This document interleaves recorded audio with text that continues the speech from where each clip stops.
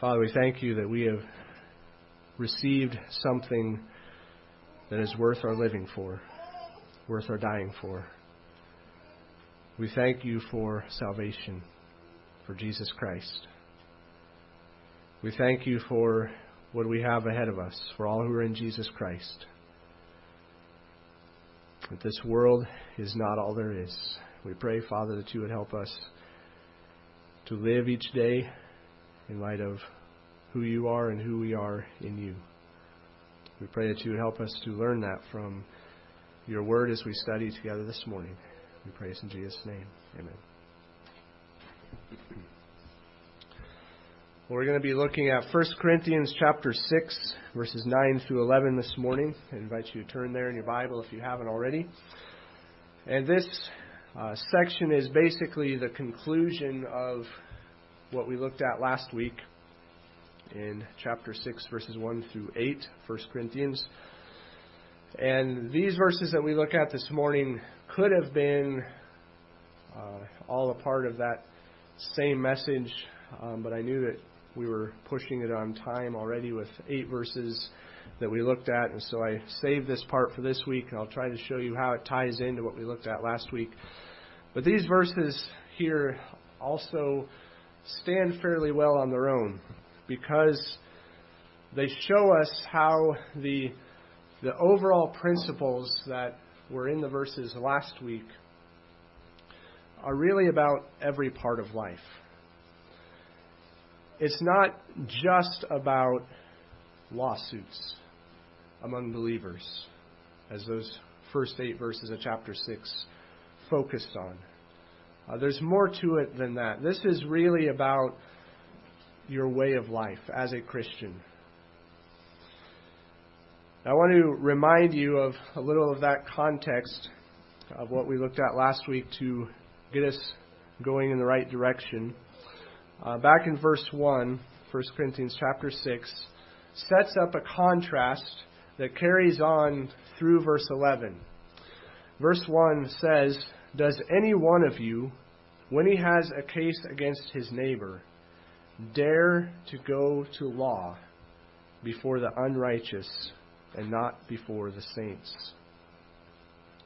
Now, Paul says there in verse 1 that there are 2 groups of people in this world. There are the saints and there are the unrighteous. There are those who are a part of the body of Christ, the saints. They're believers in Christ. There are those who are following Christ. They have repented of their sins, they have put their trust in Jesus alone, and they have spiritual life. The Holy Spirit is indwelling them. He has changed them. And then, on the other side, there are those who are outside of the church who do not have Christ. They don't have spiritual life within them. They have not been made new. They are the unrighteous. And the whole point of that comparison or contrast being, why would someone who is numbered among the saints take a disagreement with another believer to an unbeliever to ask them to settle the dispute? Why would that ever happen? And we looked at that in quite a bit of detail through verse 8 with this one rhetorical question after another, showing that Paul could not believe this was happening in the church in Corinth. It should not have been. And this was not a minor issue. Paul was livid about it. There was righteous anger in those verses, that this would be the kind of life that was being lived by professing believers in the church in Corinth. And we really get down to why this was so important to Paul. And because we believe that this is the Holy Spirit-inspired Word of God, we could just as well say why this is so important to God in verses 9 through 11. This is why Paul was angry that this was going on. There's a bigger picture here that they were missing. It's much bigger than just making sure that you've gotten a fair business deal, or making sure that your personal rights as a Roman or American citizen have not been infringed upon. There's a bigger perspective that they should be taking into consideration. And here's what they must have been missing. Verse 9. Or do you not know that the unrighteous will not inherit the kingdom of God? That's a big deal. Don't you understand that? Don't you remember? The unrighteous will not inherit the kingdom of God. Do not be deceived. Neither fornicators, nor idolaters, nor adulterers, nor effeminate, nor homosexuals, nor thieves, nor the covetous, nor drunkards, nor revilers, nor swindlers will inherit the kingdom of God. Now this is talking about the same unrighteous from back in verse 1. Same people in view here. These are the people, the professing Christians in the church in Corinth, were going to and trusting to make things right. When there's a disagreement between believers, they went to those unrighteous and put their trust in them to make things right. But there is so much more going on in life, in this world, than money and personal rights, personal property. There's so many more important things, so much more that should be our focus than something so minor, something that is just going to burn. If you are in Christ, you are different from the world. You are different in a big way. So if you are a follower of Jesus Christ, it should obviously follow that you don't live your life like the world does. And when someone in the world has a disagreement with someone else, what do? They take them to court. That's the way it was done in Corinth. That's the way it's done in our country today. But Paul says that's not for the church. We're different.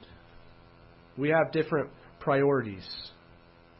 We're headed in a different direction. How different are our priorities? How different is our direction as Christians than the rest of the world? Well, Paul says the unrighteous will not inherit the kingdom of God. Let's think about what that means. This is big. This has eternal implications. In life, you are on one of two roads. You can't be on both, and there are only two. You're on one or the other. One road that is with Christ leads to sharing in the inheritance of the kingdom of God. The other road, without Christ, leads to an eternity in hell. That's a big difference. Eternal difference. The difference between eternity in heaven, eternity in hell. Today, we as Americans, we live in a divided nation. Very divided, currently.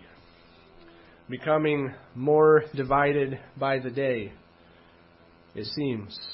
With the one and only question that seems to be asked in our nation that makes the division: which political party do you line up with? And that question is what commonly defines friends or enemies, allies or enemies in our country. But that question does not come anywhere close to this one in terms of importance. Do you not know that the unrighteous will not inherit the kingdom of God? what is seen as the most important division and issue in our nation today does not hold a candle to this. The unrighteous will not inherit the kingdom of God. And Paul goes from that rhetorical question to a list of several very sad but very common sins. This is a category or a catalog of things that would pretty much describe the average Corinthian, including those who are in charge of the courts, just as this is a catalog of things that would describe the average American today. Do not be deceived. Neither fornicators. And that's talking about someone who is involved in sexual sin of any kind, anything outside of biblical marriage, which is one man, one woman, till death do they part. Any sexual thing outside of that is included in that word of fornication. Someone whose life is characterized by that sin is a fornicator. Nor idolaters. That's anyone who puts anything ahead of God in their love and allegiance. We're told in Scripture that because of who God is to be first in everything, always and forever. And anything else is idolatry. Nor adulterers. Someone who does not remain faithful to their spouse. Nor effeminate. It's talking about men who try to be women. Nor homosexuals. In any sexual relationship between men with men and women with women. Nor thieves, it's those who take what is not theirs. Nor covetous, those who wish they could take what is not theirs. Nor drunkards, someone who is controlled by some substance. Nor revilers, people who destroy others with their tongues. Nor swindlers, so those who they don't take what doesn't belong to them by physical force, they take it by cheating people. As you look through that list, we should not think that any of those are not a big deal. Because, after all, everybody does it. And we've just described basically everybody you've ever known. So it's apparently no big deal. But Paul says, God says, this is a very big deal. He says that those whose lives are characterized by these sins, the door of the kingdom of God is closed to them. They will not enter it.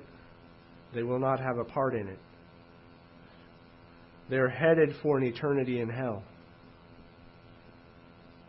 And that's one group of people in this world. The unrighteous will not inherit the kingdom of God. Verse 11 describes the other group of people in this world. Such were some of you. So you've got the group of the unrighteous headed for eternity in hell.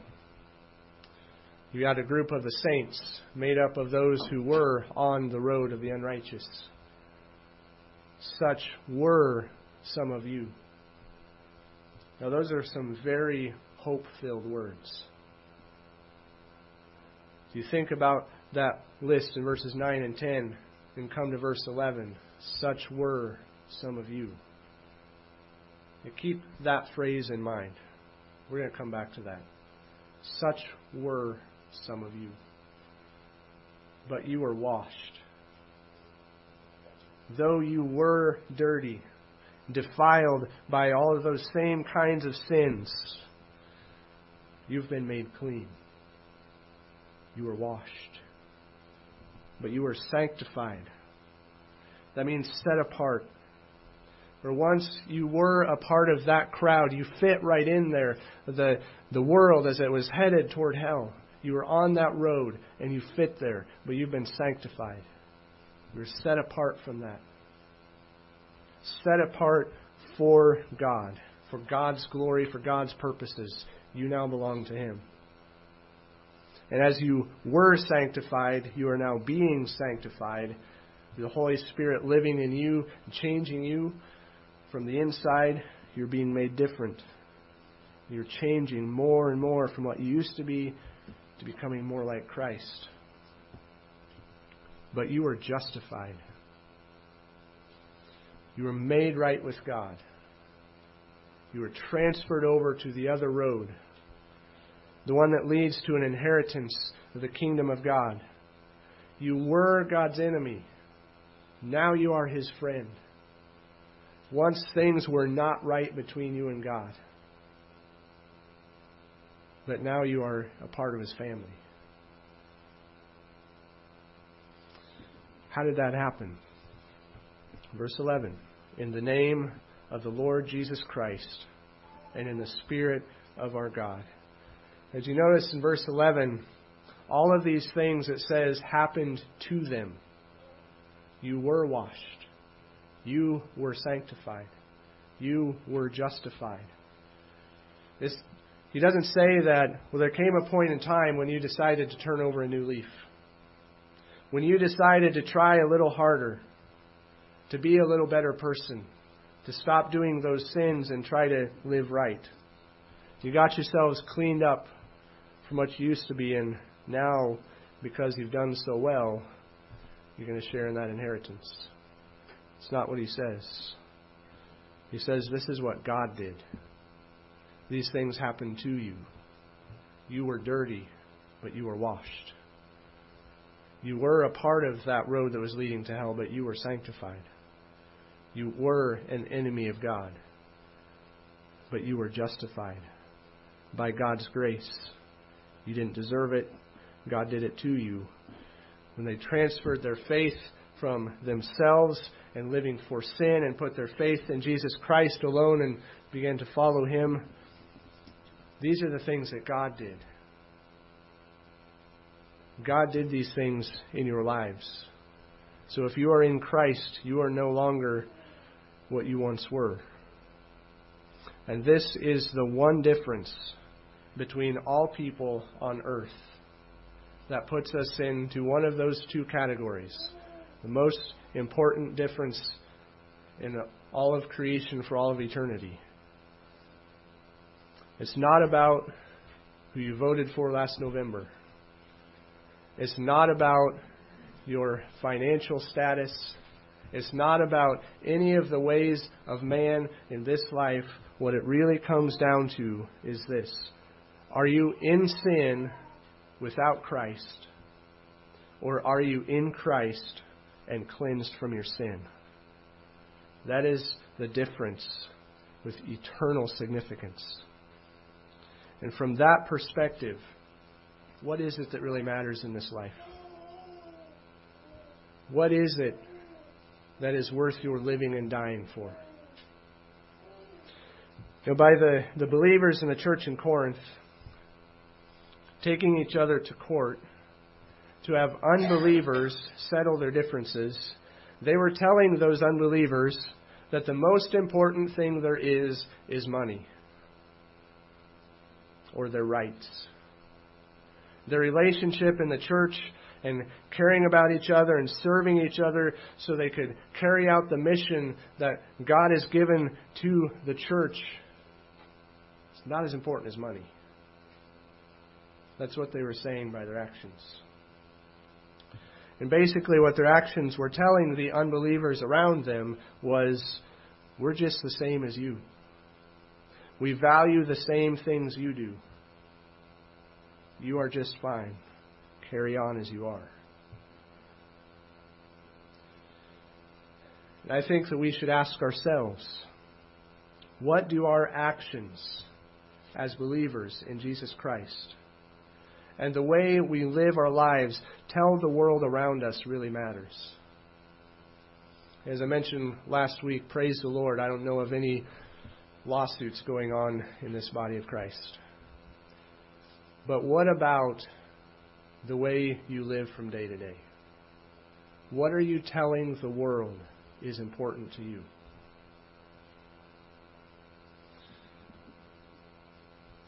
by your life, would the people who know you well say that what really matters to you is that some people are going to inherit the kingdom of God and some are going to go to hell forever?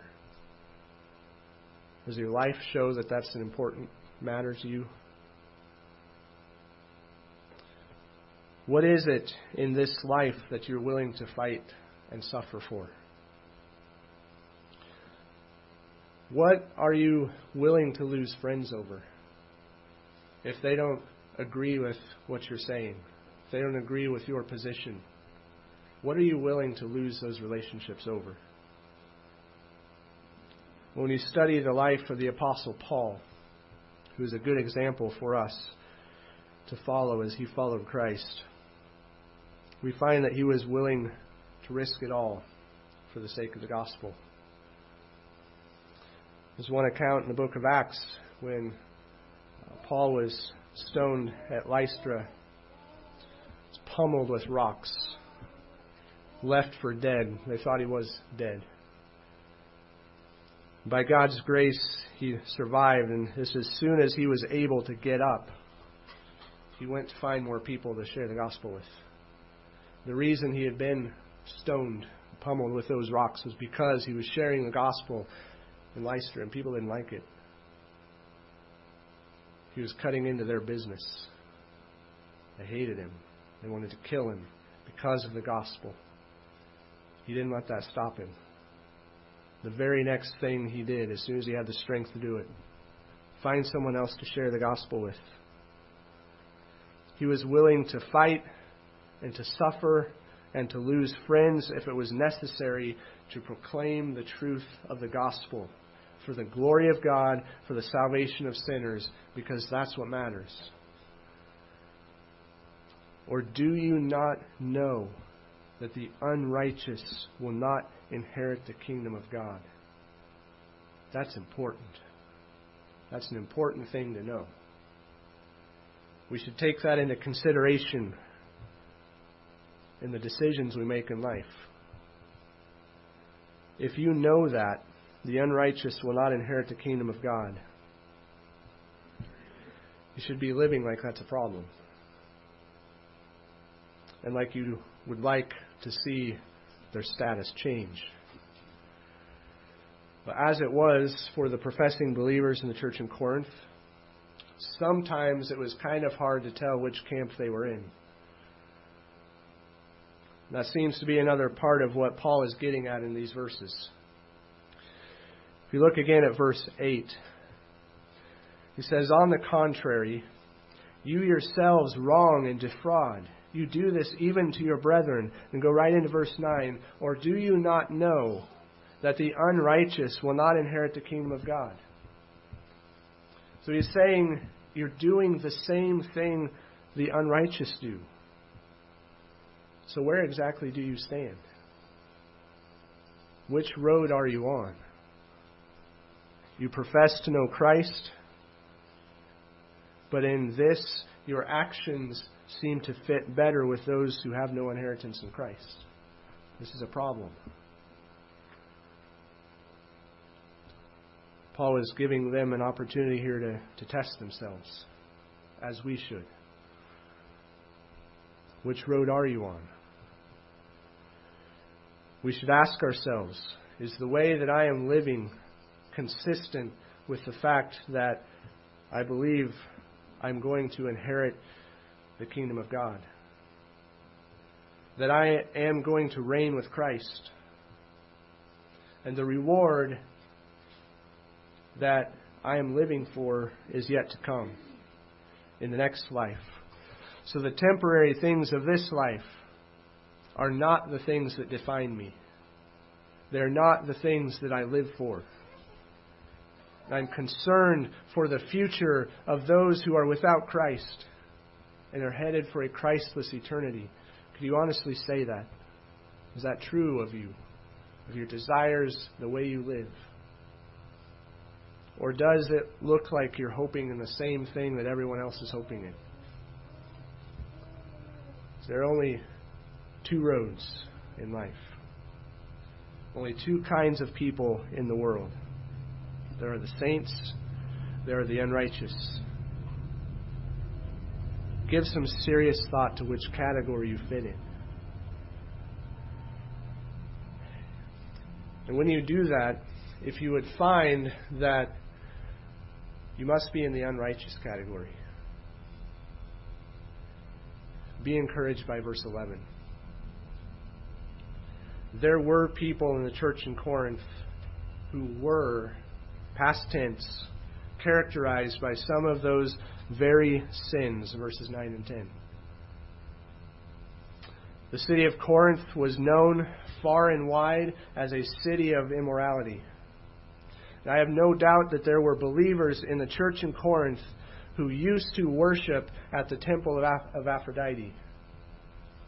That would mean that there were people in the church in Corinth who had been idolaters. And let's be honest, everybody in the church in Corinth had been an idolater, whether or not they worshipped at the temple of Aphrodite. But some of them very clearly were bowing down to a false god.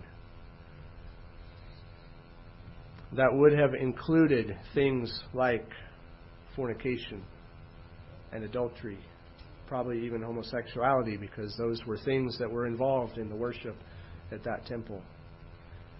So any number of those other things in verses 9 and 10. Such were some of you. But they were washed. They were sanctified. They were justified in the name of the Lord Jesus Christ and the Spirit of our God. Such were some of you. It's very significant that Jesus' sacrifice on the cross is sufficient to forgive any and every sin. You have not out-sinned God's grace. His grace is sufficient to make you clean. No matter how dirty you've gotten, because of Christ, everything can be forgiven. His sacrifice is sufficient. If you turn to Him in repentance and faith, while there is still time, you will be made clean. You will be forgiven. No matter what you've done, God's grace is sufficient. And as long as you are still alive, there is still time to turn to Christ. But not a single one of us is guaranteed another breath. So don't wait. If you find that you are on that road leading to destruction, that you are without Christ, today is the day, now is the time to come to Christ. Receive His forgiveness. Put your trust in Him alone. If you are a part of the body of Christ, we must be careful about how we are representing Christ to this world. We must be careful about what we are showing the world matters. Is it just about money? Is it just about our comfort? Is it about our politics? What is it that really matters? It's the eternal things. Is that what we're showing them by the life that we live?